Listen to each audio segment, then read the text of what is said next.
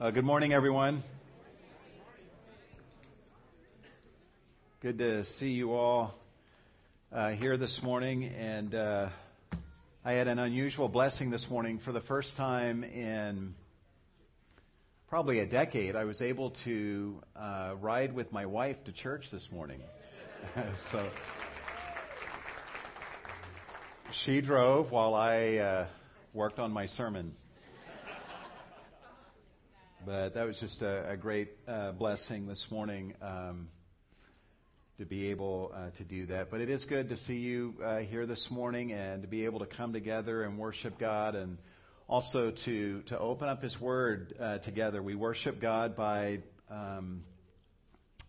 opening our mouths and singing and praying to Him, and also by opening our hearts and our ears and receiving from Him. Whatever it is that God has for us from His Word, we want it. Amen? And so let's open our hearts to God this morning, to what He has for us from His words. And to that end, let me invite you to turn to Ezra chapter 9. Ezra chapter 9, we're going to be looking at Ezra 9 and 10. If you've been following the readings for the summer advance, over the past few weeks, you should have, if you're on schedule, and it's okay if you're not, but you would have read Ezra 9, and this coming week there's two readings from Ezra 10, and with that the book of Ezra comes to an end. And we're going to just focus this morning on Ezra 9 and 10 and receive whatever the Lord has for us from these two chapters. If you want to give a title to the message this morning, it would be Good Old-Fashioned Repentance. Good Old-Fashioned Repentance. I thought about entitling the message, New Temple, Old-Fashioned Repentance. Because that's what we see. The beautiful temple has been constructed, but I don't think that temple is more beautiful than the beauty of the repentance that we see displayed in the people of Judah in Ezra chapter 9 and 10.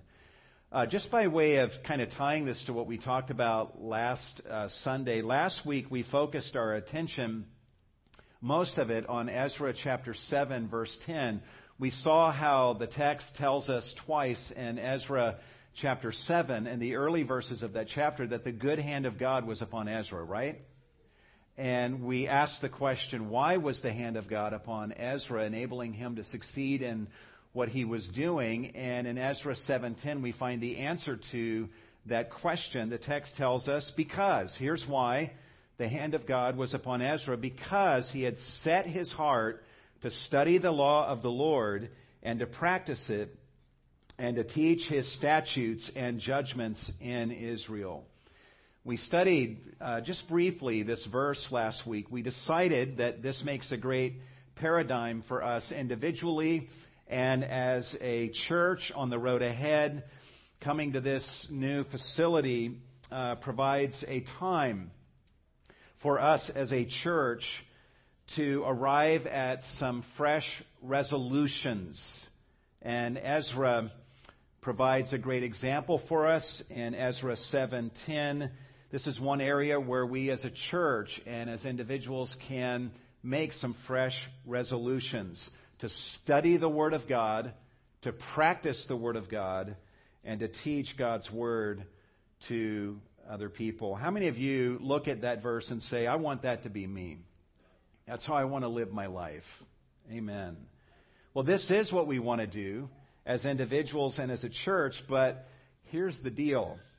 On paper, Ezra 7:10 sounds great.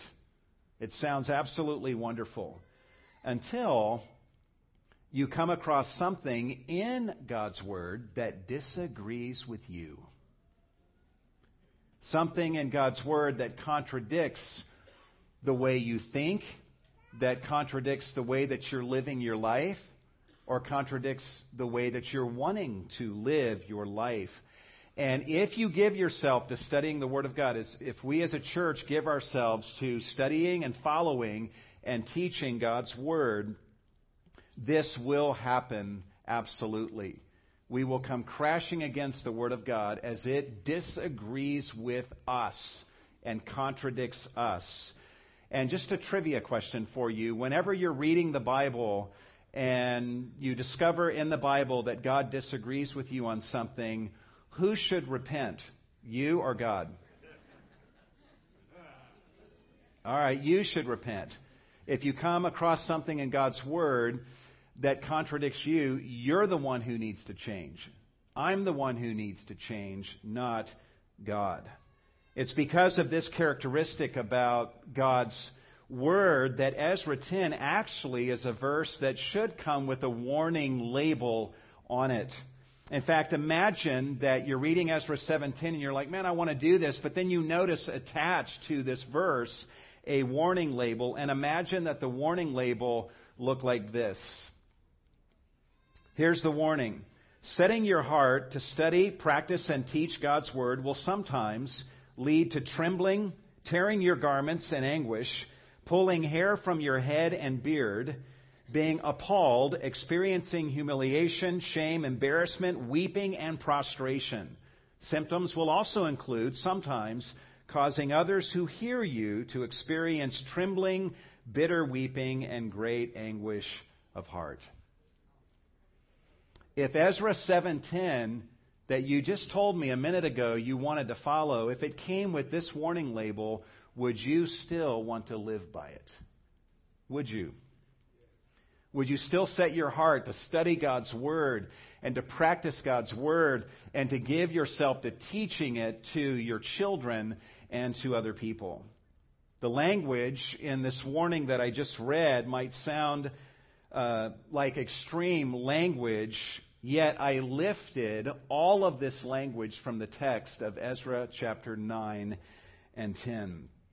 We see all of these things in the last two chapters of Ezra. This is what practicing Ezra 7:10 led to for Ezra and for the people of Judah.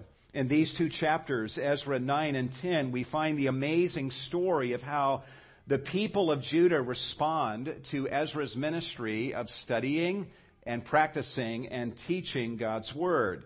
We find them discovering a particular area in which their lives were in direct violation of the written Word of God.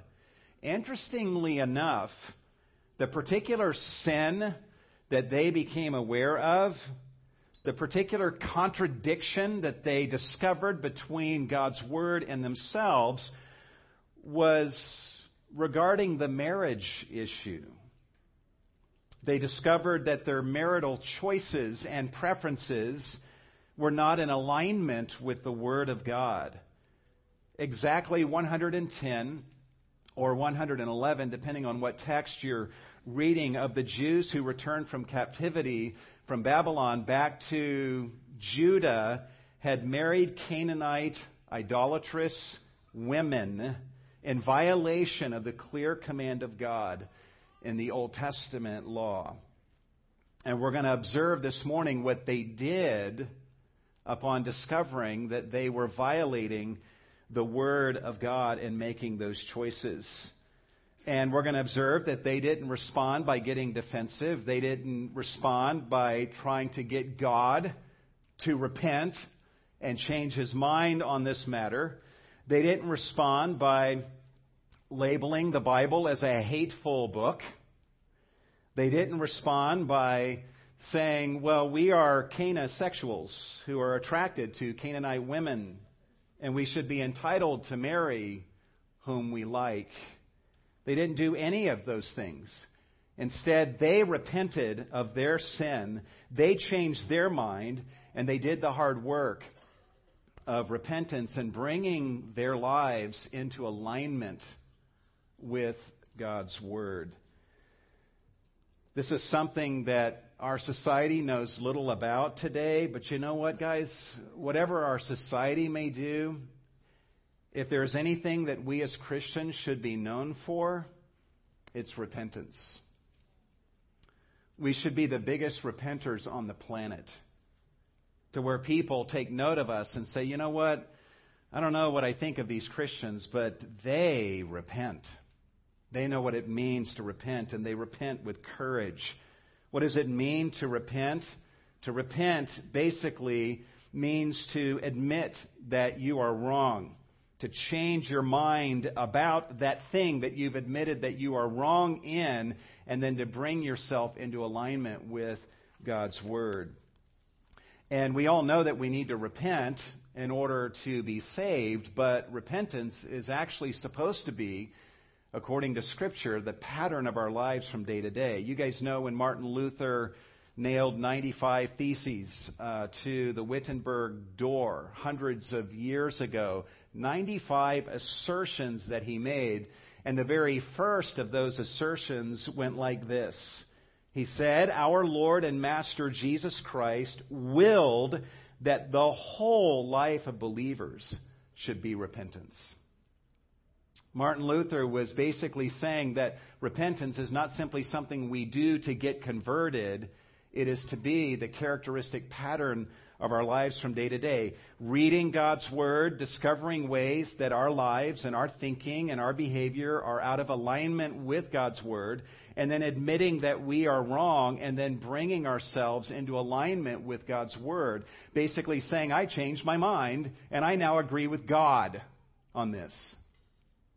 That is to be the pattern of our lives every day. And we need to show the world what this kind of repentance looks like. And we need to show the world that this can be done rightly and with courage, and that repentance is really not something to fear. It's not a necessary evil. It's a beautiful thing. And what we find in Ezra 9 and 10 is a clinic on repentance.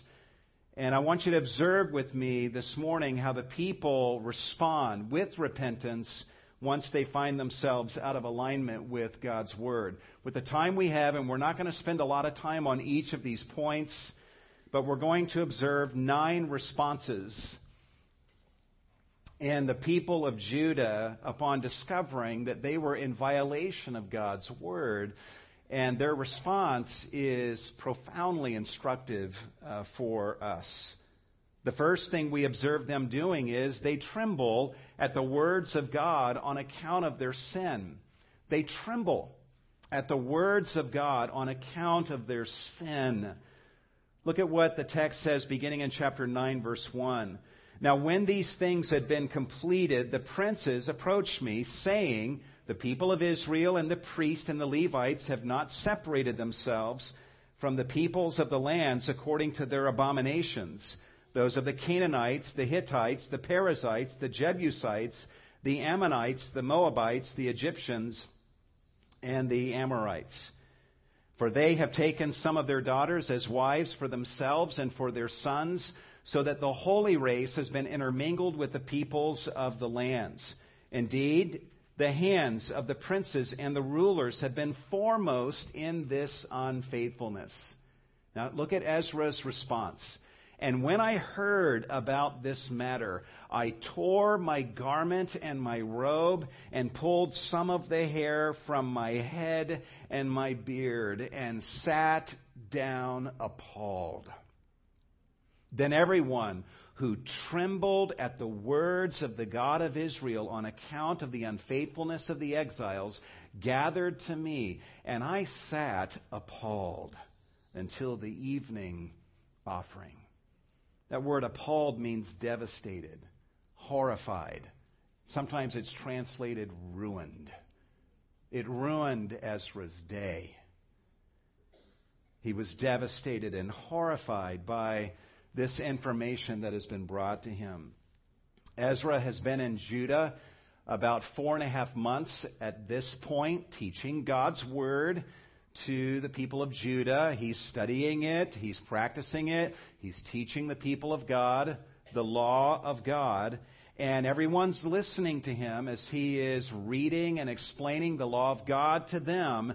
And in the course of their increasing knowledge of the law of God, they become aware of this particular way that they were in violation of God's Word. From the language of the text, we see 3 ways that they were in violation. They had not separated themselves from the foreign peoples and their abominations. By the way, when you see the word abominations, that just speaks of something that's detestable to God. It's something He hates.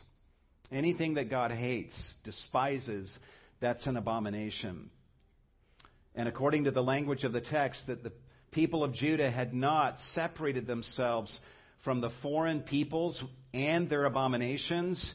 Also, their sin was that they married abomination-practicing foreigners. And this is the sin of the parents. Parents were arranging for their children to marry abomination-practicing foreigners in the land. And they have now discovered this is in violation of God's Word. In fact, there's a handful of passages we can look at, but in Deuteronomy 7, 950 years earlier, before the children of Israel entered into the land of promise, Moses gave them the law afresh, and he said to them, before they came into the land, he says in Deuteronomy 7, "You shall not intermarry with them, you shall not give your daughters to their sons, nor shall you take their daughters for your sons, for they will turn your sons away from following me to serve other gods. And then the anger of the Lord will be kindled against you, and He will quickly destroy you." Notice the sequence that Moses is warning them about. You intermarry, your hearts get turned away from Jehovah, the anger of the Lord burns against you, and fourthly, you get destroyed. You get destroyed. At the point of Ezra 9 and 10, there's no northern kingdom. They're gone. They have been judged for this very thing. And now the people are realizing already, just in the time that we've been back here, there have been a number among us that have been marrying Canaanite people, the people of the lands. And so look at how they respond. They tremble at the words of God on account of their unfaithfulness. Guys, the earliest stage of repentance is agitation. You ever felt that? How many of you have ever felt that? Agitation as you come to discover you have disobeyed God. Just raise your hand if you've ever experienced that. A trembling at the fact that we've done something that's out of alignment with God's will and His Word. This is what Ezra and the people of Judah are experiencing. And again, they don't get defensive. They don't say, well, this command in Deuteronomy 7, it was written almost 1,000 years ago. This doesn't really apply today. Our situation is different today. We're living in a different era. This is kind of what Moses gave to the Jews back then. It doesn't really apply now. We have to think that if Moses were writing today, and if he knew everything that we know today, he would write differently. You hear that kind of language, don't you? But they don't respond in any of those ways. In fact, they tremble at the words of God. There are people in our society today who they want you to tremble at them. Tremble before my desires that dictate who I am and how I behave. Everything else must give way to whatever I want to do and what my desires are as I seek to be true to myself. The people of Judah trembled before the words of God. They're trembling because God has awakened their hearts. He's giving them the gift of repentance. They're also trembling because they're realizing, they've been judged, they've been sent into captivity, and now they're coming back, and the chain of events that will ultimately lead to their destruction has already started again. They tremble before the words of God. There's a second thing that they do, and that is they confess the shame of their sins before God. They confess the shame of their sins before God.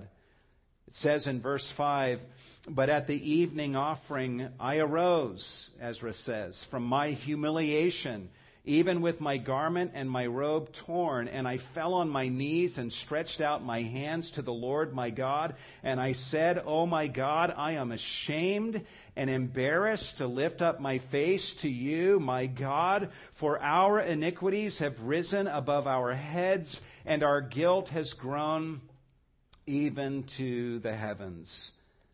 Since the days of our fathers to this day, we have been in great guilt, and on account of our iniquities, we, our kings and our priests, have been given into the hand of the kings of the lands, to the sword, to captivity, and to plunder, and to open shame, as it is to this day. Notice the vocabulary that Ezra uses and that the text uses here. They trembled. Ezra's tearing his garment, tearing his robe, pulling his hair, pulling hair from his beard, sitting down appalled. He speaks of his humiliation, falls to his knees. He's ashamed. He's embarrassed. He speaks of their great guilt in this and other matters as he's coming before God. And I just want to ask you a question. As you hear that being read, is your immediate reaction to think that they're overreacting? Are they going a little overboard with this remorse thing? Are we more enlightened and mature today because we're more modest in our response to sin in our lives? Your answer to that question will reveal more about you than it does about Ezra and the people of Judah. I wish I had the direct quote with me, but William Kirkpatrick, in his book, Psychological Seduction, he speaks to those of us who kind of take pride in our calm reactions to sin, both in ourselves and in others. And he said something to this effect. He says, do not boast about the fact that your grandmother is shocked at sin while you react with benign calm. It may be that she is the lively animal and you are the paralytic. I love that. Seriously, we need to be careful that we do not become so desensitized to sin that we cease to be shocked and horrified by sin in ourselves and in our culture. Sin is a deadly cancer that eats at the human race. It tears relationships apart. It destroys souls. It provokes the wrath of God because He hates it so. Sin should never be a laughing matter to us. And yet, even amongst the people of God, do we sometimes sit down in front of a television set or watch a movie and we laugh at sin that God despises? We should hate sin as the awful thing that it is, especially and mostly in our own lives. But here's the really cool thing about what we see here. Ezra is ashamed, he's embarrassed, he's appalled, and he doesn't run away from God. In fact, he runs to God with his shame and with his embarrassment. He's ashamed to lift up his face to God, but he comes to God anyway, and he pours out his heart to God. Adam and Eve, in the early chapters of Genesis, felt shame, and they ran away from God. Ezra feels embarrassed and ashamed, and he runs to God. This should be the hallmark of God's people. We should show courage in facing our sin and our shame squarely in the presence of God. We don't run from God. We run to Him with our shame, and we stretch out our hands to Him, and we know that we can come to God in the shame and the embarrassment of our sin because He's a good God and He loves us. If you won't run to God with your shame, where are you going to go with that? Who will you run to? If there's sin in your life that you're horrified at the thought of, man, I'm so embarrassed, I'm so ashamed, there's no way I would ever come to God. No, God's like, please come to me. Please come to me. Bring your shame and your embarrassment to me, because I am a God who delights in those who cling to my mercy. There's a third response that we observe here in Ezra 9 and 10 in the people of Judah, and that is that they review the history of God's grace toward them in spite of their sins. Ezra, and this is part of the reason why he feels comfortable coming to God with his shame and embarrassment, because God is a God of grace. And Ezra, in his prayer to God, takes time to review God's grace. Look at what he says. But now, for a brief moment, grace has been shown from the Lord our God to leave us an escape remnant and to give us a peg in his holy place, that our God may enlighten our eyes and grant us a little reviving in our bondage. For we are slaves, yet in our bondage our God has not forsaken us, but has extended loving kindness to us in the sight of the kings of Persia, to give us reviving, to raise up the house of our God, to restore its ruins, and to give us a wall in Judah and Jerusalem. And now, our God, what shall we say after this? In other words, what shall we say after this grace that you have shown us? For we have forsaken your commandments. What Ezra is doing here is so instructive for us. In the first place, as I said a moment ago, it explains why Ezra felt comfortable coming to God with his shame and embarrassment, because God is a God of grace. He's a God of grace who delights to save and to forgive sinners. And so Ezra is basically preaching their gospel to himself in prayer. He's reviewing the past grace that God has shown, even up to the present. And it's because this grace and loving kindness has come from God to them that Ezra's like, you know what? I'm humiliated by these disclosures. I'm ashamed and embarrassed. But you know what? God is the God of grace, and so it is to him that I will come with this brokenness. But there's another aspect here to their contemplation of God's grace. And please don't miss this. Ezra is contemplating God's grace and loving kindness as a way of actually bringing out the awfulness of their sins. Did you catch that? Ezra is thinking about God's grace not in order to make the sin seem smaller, but actually to show the sin for the awful thing that it is. What he's doing is he reviews God's grace, and then he basically says, after all that you have done, Lord, in showing us this amazing grace, this is our answer? This is how we answer your grace? By turning around and directly violating what you have taught us in your law? This is helpful for us. There are people nowadays in the church who think about God's grace in a way that makes them feel more okay in their sin. I'm messing up, I'm sinning, but hey, God loves me. He knows I'm not perfect. Christ died for my sin.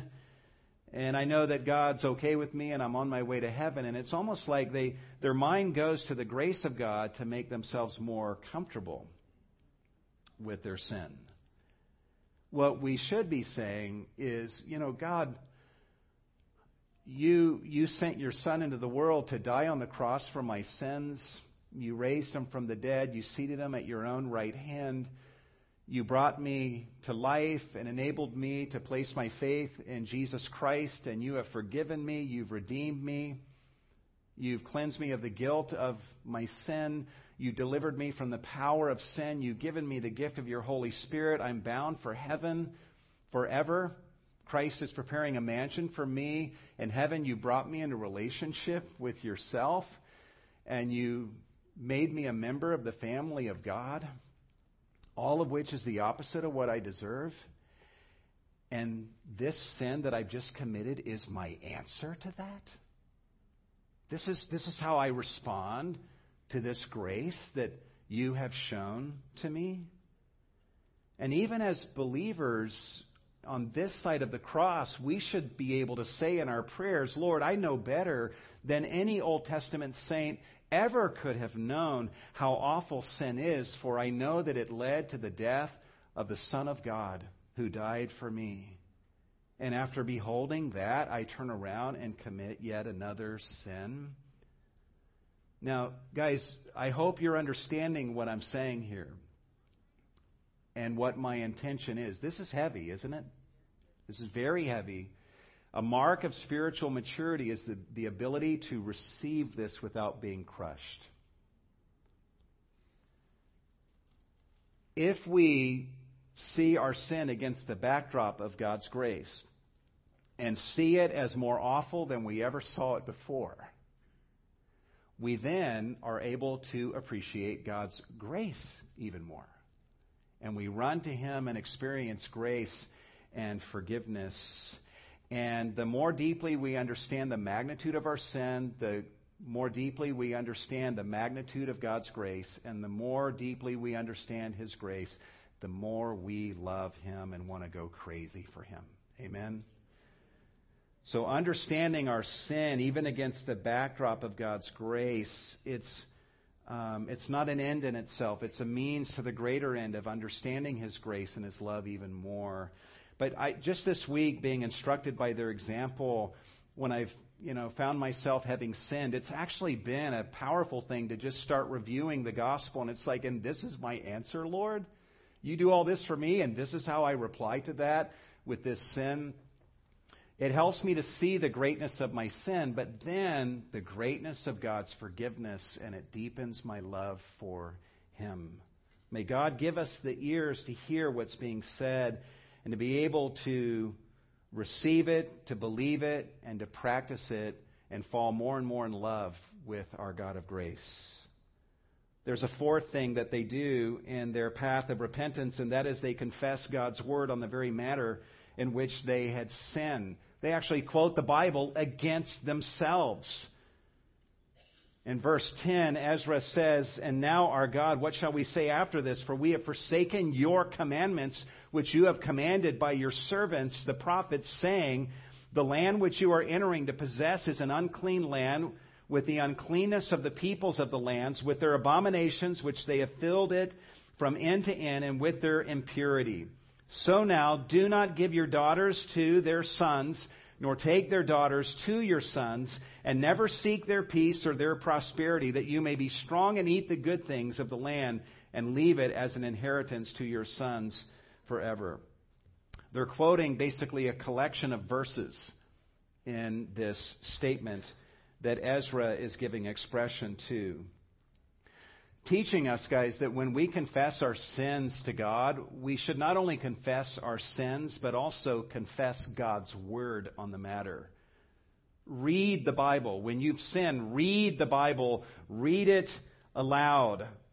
To confess literally means to say the same thing God says about our sin. And the best way to do that is to open your Bible and read the Bible aloud in the very area where you and I have sinned. When you and the Bible disagree, quote the Bible. Don't quote the American Psychiatric Association that says that something is okay that the Bible says is not. Quote the Bible even against yourself. This is what God's people do. This is part of the path to change and transformation. Stop quoting your excuses over your sins. Stop trying to get God to repent where you and God disagree. You repent. Quote the Bible against your sin. That's what the Jews are doing here, and that's what we need to do. If we would learn how to judge ourselves in this way, as Paul says to the Corinthians in 1 Corinthians 11, you would not need to be judged by God. There's a fifth thing that they do, and that is they confess the judgment that they deserve for their sins. Ezra takes time to basically rehearse. Here's what we deserve for the sins that we have committed. Verse 13, "And after all that has come upon us for our evil deeds and our great guilt, since you, our God, have repaid us less than our iniquities deserve, and have given us an escape remnant as this, shall we again break your commandments and intermarry with the peoples who commit these abominations?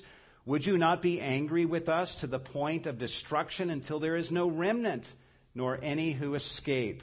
O Lord God of Israel, you are righteous, for we have been left an escape remnant as it is to this day.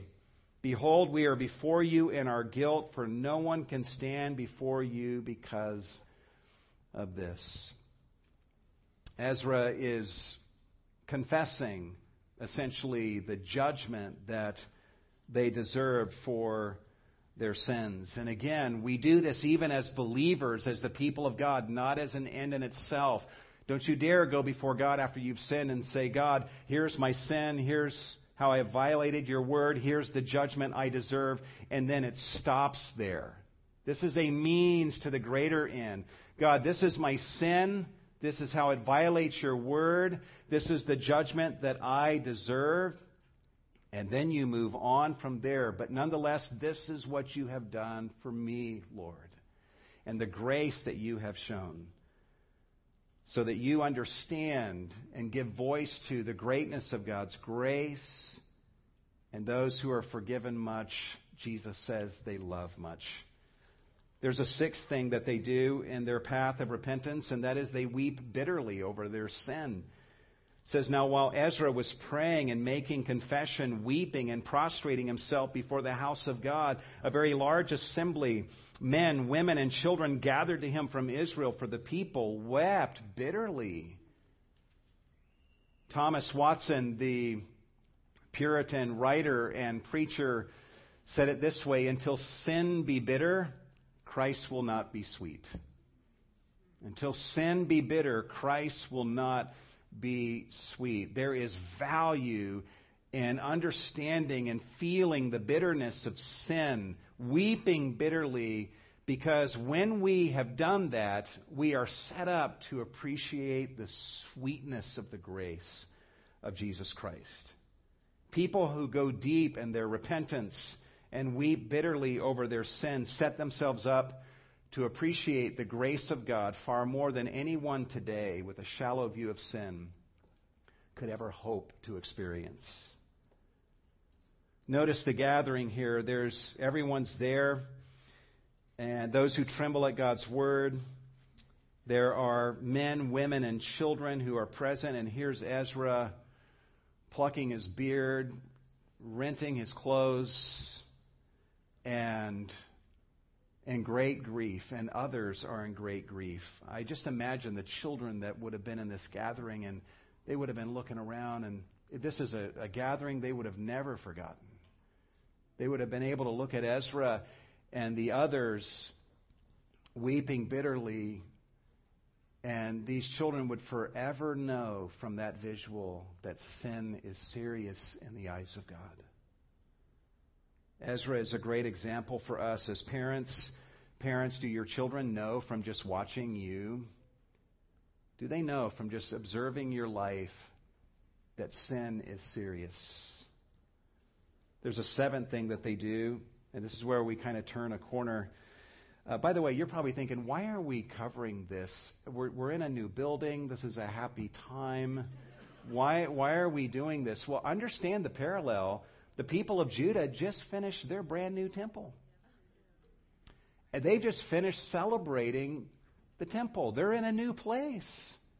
And then as the narrative continues, boom, this is how Ezra ends. Chapter 9 and 10 is all about this. And that's why, like, even being in this new place, this may be a new place for us, but the real beauty of Cornerstone is not to be in this place, in the facility, but in the beauty of repentance. May we be old-fashioned in our commitment to repenting of sin. There's a seventh thing that they do here, and that is that they confess hope for themselves in spite of their sin. I love this. Verse 2, and Shechaniah, the son of Jehiel, one of the sons of Elam, answered and said to Ezra, we have been unfaithful to our God and have married foreign women from the peoples of the land, yet now there is hope for Israel in spite of this. Amen? We have sinned. We've sinned. We've been unfaithful. Yet there is hope for us. They confessed their sin, but they also confessed the fact that they had hope in God. People who refuse to confess their sins will cut themselves off from the experience of God's grace. People who confess their sins and then say, there's no hope for me. I will never change. God could never forgive me. I can never forgive myself. They too cut themselves off from the experience of God's grace. Paul in Corinthians talks about how there is a sorrow that leads to death. There's a sorrow over sin that leads to despair, and that's worldly sorrow. Godly sorrow, godly repentance says, I have sinned. My sin is great. My sin is awful. I deserve God's judgment for my sins, yet there is hope for me in spite of my sin. That leads to an eighth thing that we find them doing in their journey of repentance, and that is they resolve to forsake their sin. They don't say, wow, we've really blown it, and oh well, let's move on. We've kind of had a weeping session about it. No, they determine to forsake their sin. There's a lot that can be said about this. I'm still trying to get my mind wrapped around it.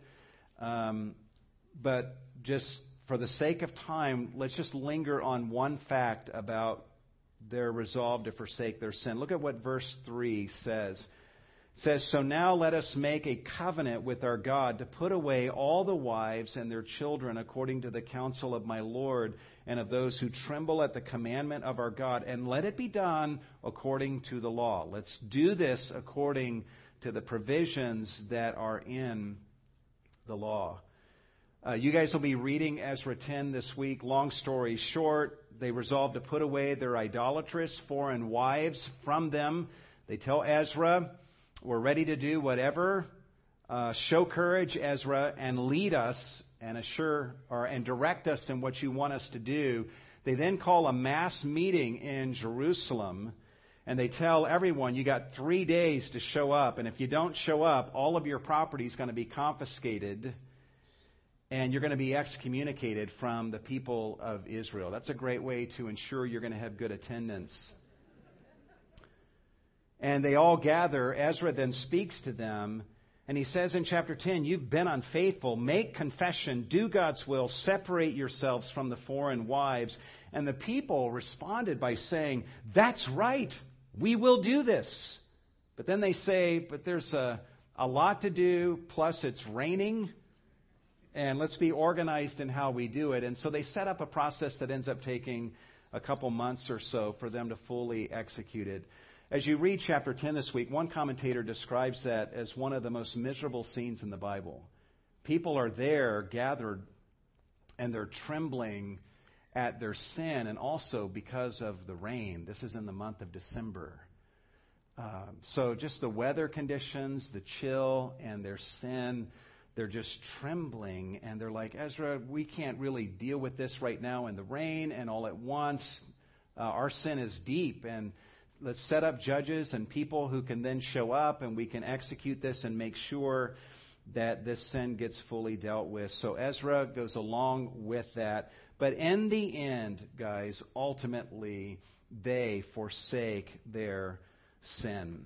When you tie this together with Malachi chapter 2, verse 13 through 16, Malachi is actually a prophet who's talking about the very sin of the people during this time. The likelihood of what was happening was that the exiles were coming from Babylon into Judah, and after that journey and settling in the land, there were Jewish men who were divorcing their Jewish wife and marrying Canaanite women in their place. That's what Malachi is blasting them for, breaking covenant with the wife of their youth and marrying another. There's a lot to talk about regarding how they handled this and putting away their wives after marrying them. Know that this is in the Old Testament. We've got instructions in the New Testament, 1 Corinthians 7. If you're married to a non-believer, Paul says if they are content to live with you, then you are to remain in that marriage. You are not. So we have counsel in the New Testament era of what to do in a situation where we find ourselves married to someone who is a foreigner, in a sense, to the people of God, and that is we stay married to them unless they insist that the marriage come to an end. In that case, we are to let them go. But they handled this carefully, judiciously. You're kind of left with the impression that if any of these foreign wives repented and said, I'm not going to practice these abominations and I'm going to lay aside my idols, and they wanted to become a proselyte to the people of God, that maybe that's part of why it took so long to work through this over the 2 months or so. Maybe in some of those cases, the marriages were allowed to continue. But this is a very serious matter that required emergency steps. But this is not ideal. Everybody loses here. Sin is the great complicator. There are times where we have sinned and there are no easy solutions. The pain meter is high no matter what we do. It's just better, folks, to obey God in the first place. There's a ninth and a final thing that they do in these chapters in their journey of repentance, and that is they obtain atonement for their sins through blood sacrifice. They obtain atonement for their sins through blood sacrifice. Look at verse 19 of chapter 10. And they pledged to put away their wives, and being guilty. So they didn't minimize their guilt. They didn't deny their guilt. They acknowledged, we are very guilty. So they pledged to put away their wives, and being guilty, they offered a ram of the flock for their sin or offense. This is critical. The people of Judah didn't just clean up their act and hope that that would endear them to God. They didn't just rely on their own tears to save them. No, they knew that they needed an animal sacrifice. Blood needed to be shed for them to be made right with God. They've wept bitterly. They've shed tears. They've trembled. They've confessed their sins. They've resolved to forsake their sins. They've stood shivering in the rain for hours. They could have thought, God must really favor us. Look at how long we stood in the rain. Plus, Lord, look at the temple we just built. See how beautiful that is? They could have depended upon those things. But they don't do that. After all the fine stuff that they have done in this path of repentance, they know we still need atonement through the slaying of a blameless animal. We need blood sacrifice. If you're here today, you need to hear God when He says, without the shedding of blood, there is no forgiveness of sins. And appreciate the fact that God sent His Son, Jesus, into the world to be the blameless one, to live a perfect life, to die the death that you deserve to die, to shed His blood upon the cross. You need atonement. Don't think that you can shed tears, that you can do good deeds, that you could build things and help people, and that will endear you to God. You need atonement. And I call upon you to run to Jesus today. God has provided that atonement for you. Run to Jesus. There's no other Savior out there who has died for you like Jesus has. Believe in Him. Even for us as Christians, when we sin, we can go through this same journey of understanding the magnitude of our sin, the judgment we deserve, but then we review the grace of God, and we know that there's hope for us. And as John says in 1 John, we can confess our sins and know that He is faithful and just to forgive us of our sins and to cleanse us from all unrighteousness. This is so helpful for us today. I just want to ask you, how good of a repenter are you? Are you a good repenter? Would your children, Dad, say, yeah, one thing about my dad is he's a good repenter. He's got his other faults, but he knows how to repent. He knows how to say, I'm sorry.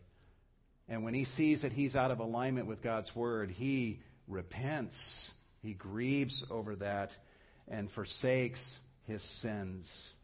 We find in these people of Judah a great example of how to repent. They tremble at God's word on account of their sin. They bring the shame of their sins to God. They review God's grace toward them in spite of their sins. They confess God's word. They quote the word of God on the matter in which they had sinned. They confess the judgment they deserve. They weep bitterly over their sins. They confess hope for themselves in spite of their sin. They forsake their sin, and they obtain and receive atonement for their sin through blood sacrifice. And so we end with this. Even if Ezra 7:10 comes with a warning label telling us, hey, if you follow this verse, you're going to find yourself experiencing the depths of such things. We still, even reading that label, say, you know what? That's the way I want to live my life. Because these things are the essence of salvation, and they render us beautiful in the eyes of God. God gives daily salvation to people who repent in this way. In Isaiah 66, God gives to us this promise, this assurance. He says to his people, heaven is my throne, and the earth is my footstool. Where then is a house that you can build for me? And where is the place that I may rest? And then he says, but to this one I will look. In other words, as I look for a place to dwell, and as I look for a place to rest, this is the one. This is the place that I will look to for rest and to dwell. Him who is humble and broken of spirit and who trembles at my word. Listen carefully and draw great encouragement from this. What God is saying is this: I would rather dwell in a broken soul. I would rather dwell in a broken soul that totters and trembles at my word than in the most beautiful, sturdy temple that anyone might ever try to build for me. In fact, God is saying, if you want to know where I live, you know my address. Look for those who tremble at my word and who are broken over their sin. I live in them. That's my address. That's my address. And that's why Ezra 7:10 is a pattern that's worth following. And let's go to God in prayer and ask Him to help us to live this out. Lord, if there's any here today who have never put their trust in you and run to you with their shame and brokenness, we ask, Lord, that you would draw them to yourself, that you would give to them the gift of repentance. Repentance, Lord, is a gift. It's a gift. It's a gift from you to both Jews and Gentiles. We ask, Lord, that you would give us the gift of repentance. Make us a people who are good at repenting. That the depths of your grace and your salvation are appreciated in our midst. And that we as a people love you mightily, Lord, because those who are forgiven much love much. And Lord, I know that in this room, not everyone has the ears to hear what's been said. Not everyone has a heart to appreciate the model that we see in Ezra 9 and 10. But we know that many do have the hearts and ears to do so. And those who may not in this moment have the ears and the hearts to appreciate these things, Lord, we just ask that you would grace them, that you would bring them to life, that you would grant to them this wonderful gift of repentance, because those are the ones that you look upon with favor. Those are the ones that you give atonement to through Jesus. Those are the ones in whom you dwell. May your presence, Lord, be palpable in our midst. May all who come into our gatherings know that God is here, that God has chosen to dwell here in and amongst these people. And Lord, what we've seen on display here in this passage tells us part of the path to that happening.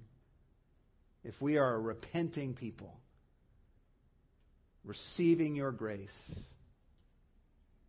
then we will love you and you will dwell in our brokenness, and you will transform us. And a light will go forth from this church that will give healing and warmth and insight to many in this community who desperately need it. We thank you for this opportunity, Lord, to give of our offerings to you. Receive these funds that we give to you in this offering, and use every penny, Lord, for the glory of Jesus and the spread of this amazing message of salvation through him. We give ourselves to you also, Lord, in the name of Jesus. And all God's people said,